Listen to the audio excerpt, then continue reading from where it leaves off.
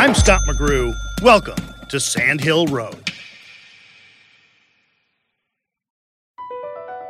Across America, BP supports more than 275,000 jobs to keep energy flowing. Jobs like building grid-scale solar energy in Ohio and producing gas with fewer operational emissions in Texas. It's and, not or. See what doing both means for energy nationwide at bp.com/investing in America. Hey, it's Kaylee Cuoco for Priceline. Ready to go to your happy place for a happy price? Well, why didn't you say so? Just download the Priceline app right now and save up to 60% on hotels. So whether it's Cousin Kevin's Kazoo Concert in Kansas City, go Kevin, or Becky's Bachelorette Bash in Bermuda, you never have to miss a trip ever again. So download the Priceline app today. Your savings are waiting. Go to your happy place for a happy price.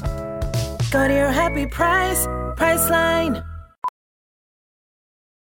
VR training platforms, like the one developed by Fundamental VR and Orbis International, are helping surgeons train over and over before operating on real patients. As you practice each skill, the muscle memory starts to develop. Learn more at meta.com/metaverse impact.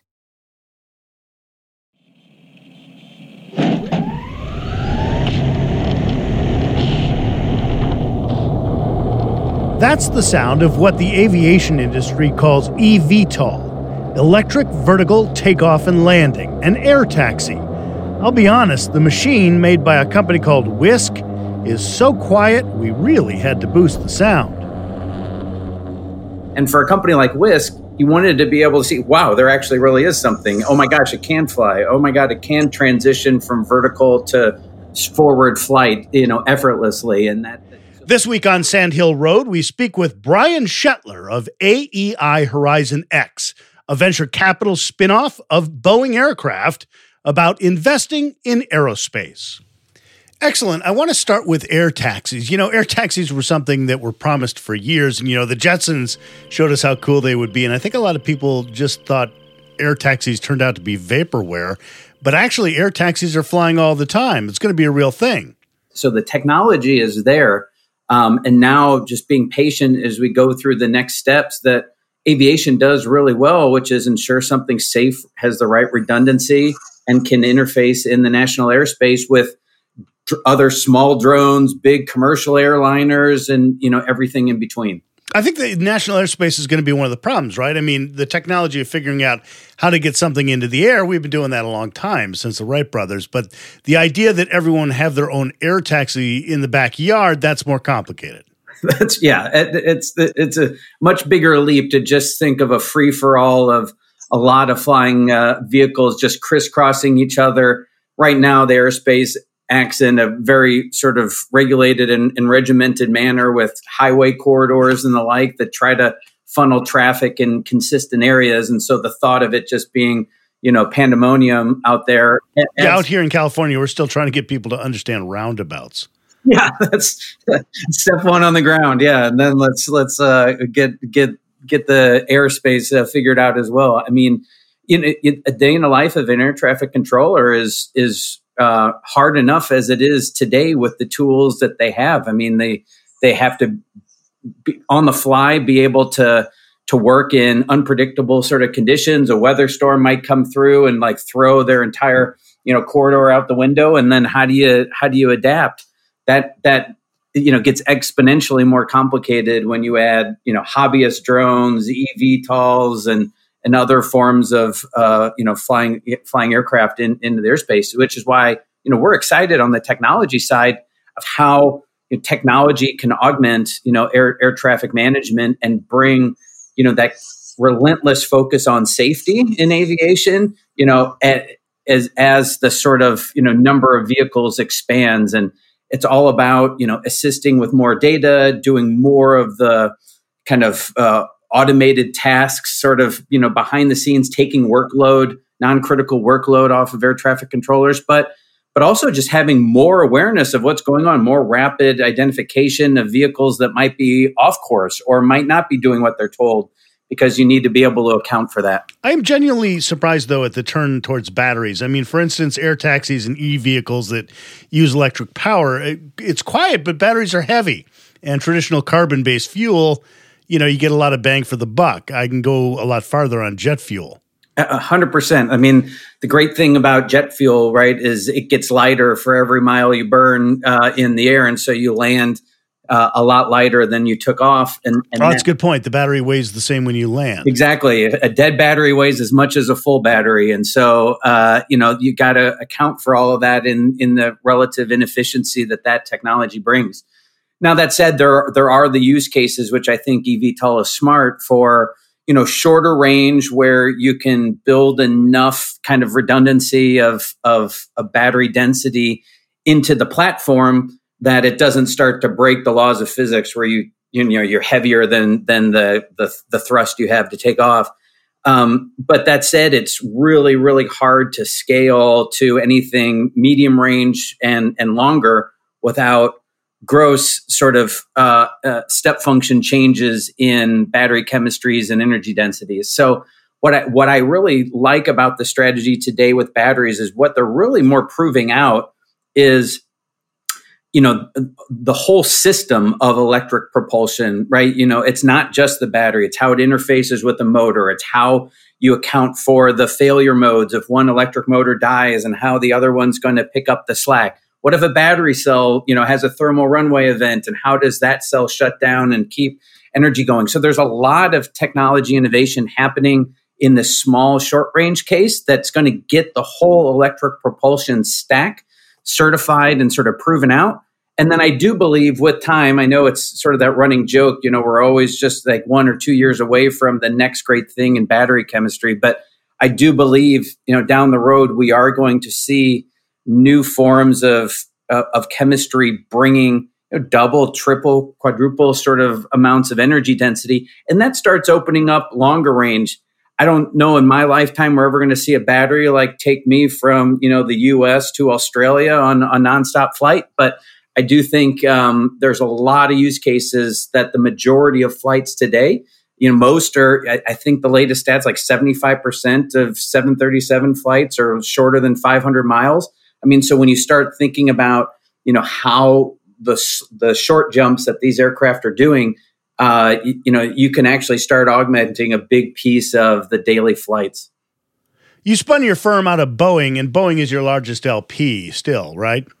Correct. Yeah. Okay. The value that I see is not only Boeing obviously getting some early looks at new technology, but these young startups are getting access to Boeing.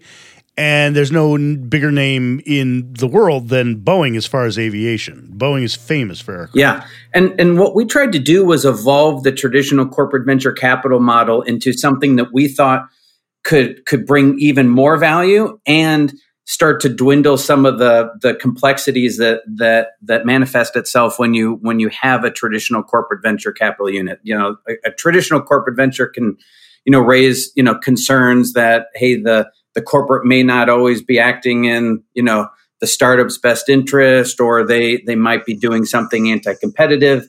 What we tried to do in this new model is really bring the best of both worlds: an independent investment platform that's focused on financial returns like a traditional VC would, but stitch around us this unique capability that really nobody else in venture has access to, and be that hub and spoke sort of model that has a key player like Boeing that delivers all of that unique value add that we had when we were inside of Boeing, and also can act as a key market channel for adoption and accelerating the technology into real world use cases.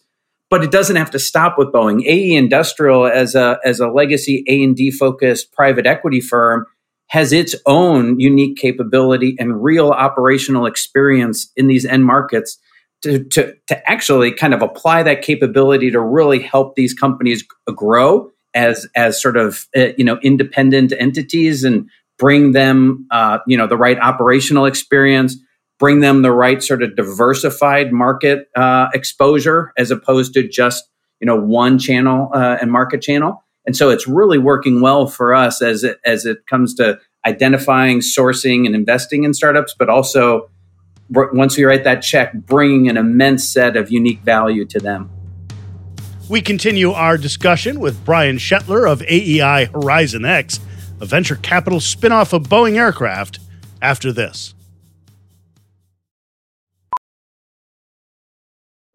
Welding instructor Alex DeClaire knows firsthand how VR training platforms like ForgeFX can help meet the demand for skilled workers. Anywhere you go look, there's going to be a shortage of welders. VR training can help welding students learn the skills they need to begin and advance in their career. The beauty of virtual reality is it simulates that exact muscle memory that they need. Explore more stories like Alex's at meta.com/metaverseimpact. As you write your life story, you're far from finished. Are you looking to close the book on your job? Maybe turn a page in your career? Be continued at the Georgetown University School of Continuing Studies. Our professional master's degrees and certificates are designed to meet you where you are and take you where you want to go. At Georgetown SCS, the learning never stops, and neither do you. Write your next chapter. Be continued at scs.georgetown.edu/podcast. Boeing is famous for aircraft. It's been a long time involved in space travel as well, although I will point out Boeing has really struggled lately against the likes of things like SpaceX. Where do you see the traditional rocket makers and spacecraft makers competing? And is SpaceX just running away with us? You know, I use SpaceX as one of my best case studies for why startups are sort of awesome and never count a startup out in a big OEM dominated world. I had been at, big companies that had dealt in the rocket sort of supply chain, just being so dismissive of Elon and SpaceX when they were, just starting. And then, look at them now. I think that's a motivator and catalyst for other entrepreneurs to start solving other tough problems in space. And you see a whole lot of opportunity, right?